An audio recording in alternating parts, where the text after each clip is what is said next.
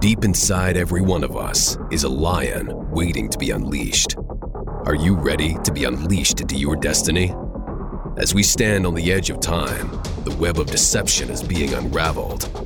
Carl Joseph offers you the red pill and the keys to unlock the shackles of your mind. Get ready to be transformed by God's supernatural power. Let's join him now. Friend, welcome to our broadcast today, and we're carrying on with our theme of chapter by chapter review. And today we're going to look at John chapter 14. Now, it's very important to note at this time in Jesus' life, he is giving his final address before his death. Some have compared chapters 14, 15, 16, and 17 of John to Moses' last address to his people before his death in Deuteronomy 31 through 33. But the point is, here's the kicker. Jesus is about to die. Things are getting very serious. He's not going to see the disciples again for a while. He's going to send another comforter, which he will mention in this chapter. But understand that these are arguably the secrets of the kingdom, because he's saying, look, I got to go, I got to leave you, you need to know some stuff. So I really enjoy John chapters 14, 15, 16, and 17 especially, because it gives us deep insight into the things that Jesus cares for, the truths that he really wants you to know. So friend, I want you to get a hold of it. Jesus offers some very specific encouragement regarding the Spirit of God in this chapter and the role that he will play in the lives of the disciples. And that applies to us, friend. So let us now begin with verse 1. What does he say? Jesus is speaking. Let not your heart be troubled. You believe in God, believe also in me. Let's stop right there. Are you letting your heart be troubled, friend? Do you know that it's your responsibility to guard your heart against worry, anxiety, and stresses and cares and angst and all these other things? You know, some people just pop pills. That's how they get over stuff. That's how they get through the day. They just take another pill. Friend, if you're that person, put the pills down, okay? There's a comforter who is ready to comfort you, spoken of in this chapter, who is ready to warm your heart and get you through the day, okay? Now, in verse 2 it says, In my Father's house are many mansions. If it were not so, I would have told you. I go to prepare a place for you. And if I go and prepare a place for you, I will come again and receive you unto myself, that where I am, there you may be also. Friend, the Father in his house has already prepared mansions for you, for those who believe in Christ. And I actually believe that this is a rapture verse. Right? Because Jesus says, I go to prepare a place for you, and I will come again. Friend, he's coming again for the rapture of the blessed church, the restrainer, who is going to be taken out and departed from this earth. And then, once we are removed, the Antichrist may rise in the timing of God.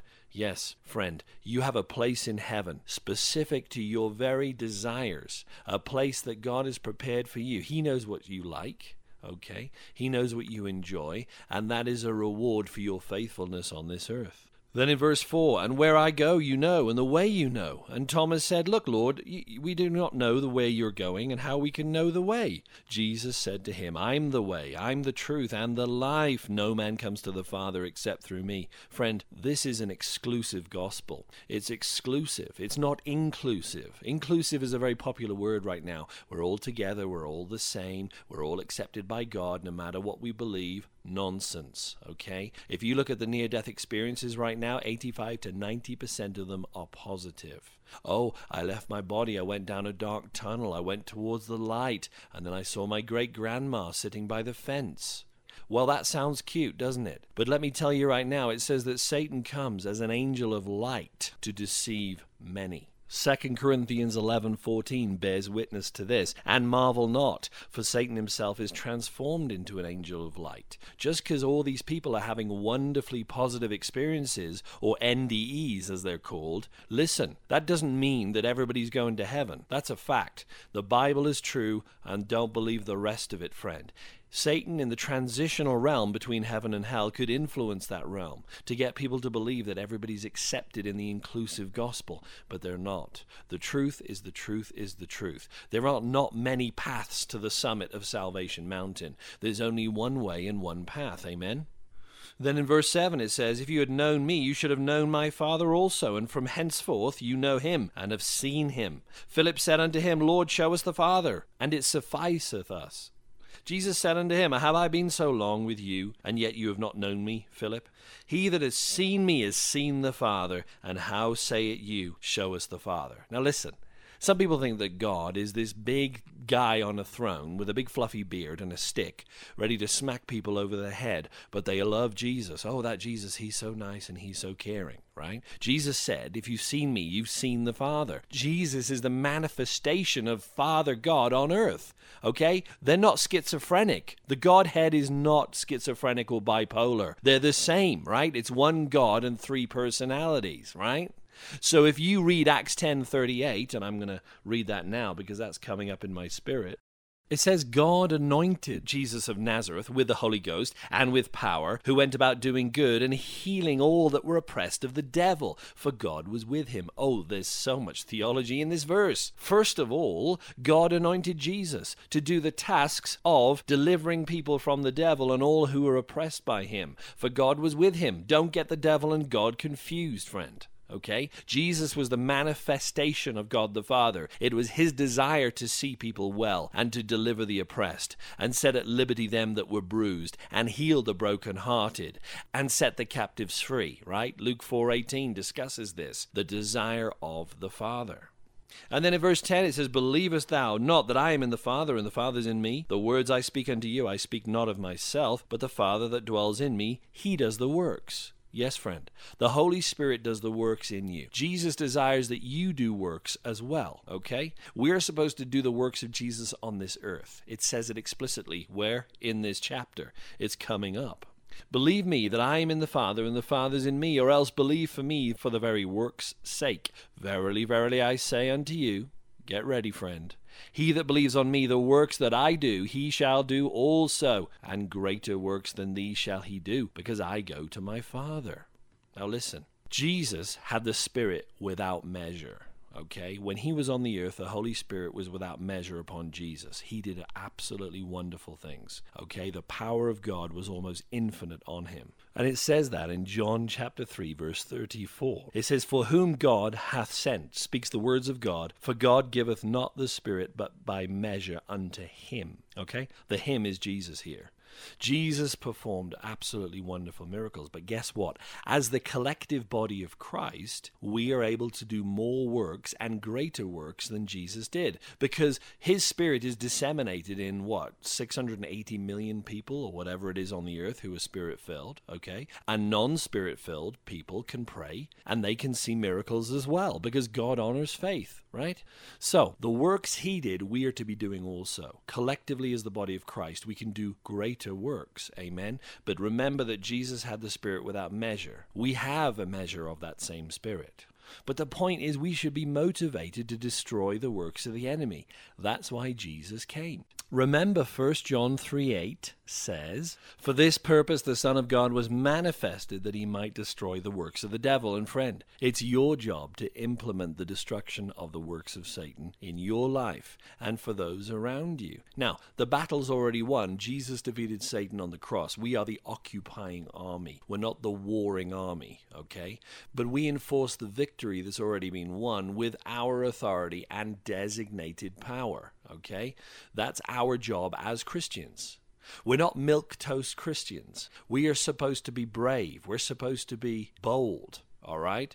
Bold in opposition to the works of the enemy. I'm not talking about arrogant. There's a difference. But it says here in verse 13, And whatsoever you shall ask in my name, that will I do, that the Father may be glorified in the Son. What are you asking in the name here? If you go to Mark 16:17, it says, In my name, right? That's the name of Jesus. They shall cast out devils, they shall speak with new tongues, they shall take up serpents, and if they drink any deadly thing, it shall not hurt them. They shall lay hands on the sick, and they shall recover. In the name, right? Asking anything in my name. That is what God will honor, friend. And that includes petitions as well. That includes our needs. But there's power in the name, and when we petition the Father in the name of Jesus. And when we want to move in destroying the works of the devil, we command Satan in Jesus' name to get out of our life. Or we command the tumor to wither and die, or we command the cancer to wither and die, okay? We have to know our identity in Christ Jesus. It is absolutely imperative. Verse 15, if you love me, keep my commandments. And here it is. This is how it all connects, all ties together. We have to stay in love. Love vertically from the Father to us and laterally from us to other people.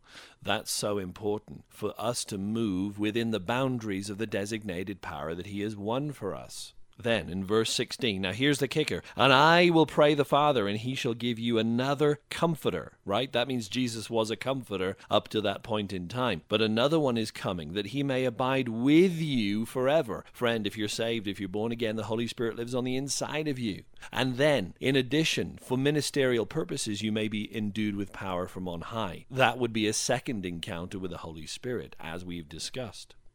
But this Spirit of truth, whom the world cannot receive, because it sees him not, neither knows him. But you know him, for he dwells with you and shall be in you. The world can't receive the Holy Spirit. Only those who put faith in Christ can receive the Holy Spirit. He is our down payment. He is our earnest money for heaven. He's the down payment for your trip that you're going to make there one day to see Christ. And he will reveal the mansion that he has prepared for you. Amen. Verse 18, I will not leave you comfortless. I will come to you yet a little while, and the world sees me no more. But you see me, because I live, you shall also live. Friend, this term comforter is really paraclete in the Greek. It's mentioned 4 times in John's Gospel in reference to the Holy Spirit. And it's also mentioned in 1 John 2:1. In fact, 1 John 2:1 labels Jesus himself as a paraclete, describing him as a mediator who pleads with his Father on behalf of his followers in light of his atoning work. Friend, a parakeet is what's in the kitchen in the cage. A paraclete is your comforter, your strengthener, your standby, your advocate, the one who lives on the inside of you. And think about it. Jesus had been with these guys for 2.5 to 3 years, and he's leaving, and they were most upset. But he's like, look, I comforted you, friends, and I'm going to comfort you in my absence by the Holy Spirit. And when I die on that cross and I am resurrected, I will then disseminate this Holy Spirit within your hearts. And this is how you're going to do the works that I want you to do in my name, which is to destroy the works of the enemy. Okay?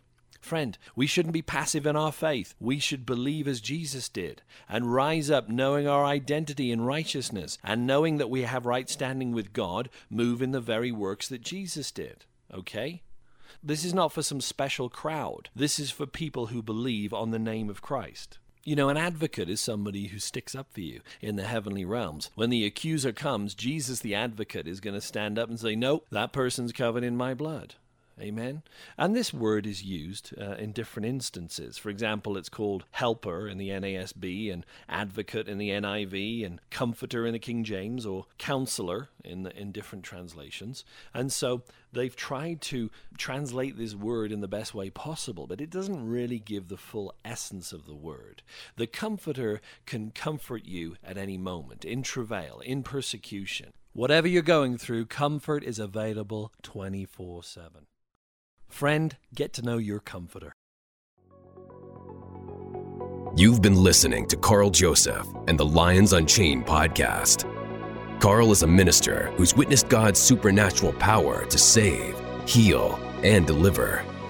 Carl is a unique researcher who investigates current affairs, societal trends, technology, cults, and end-time events, all through a biblical lens. Every Monday, new podcasts are uploaded, so stay tuned for the next opportunity to roar into victory. Check out carljosephministries.com for exciting articles, teachings, and discussion points. See you next week, and don't forget to hit the subscribe button.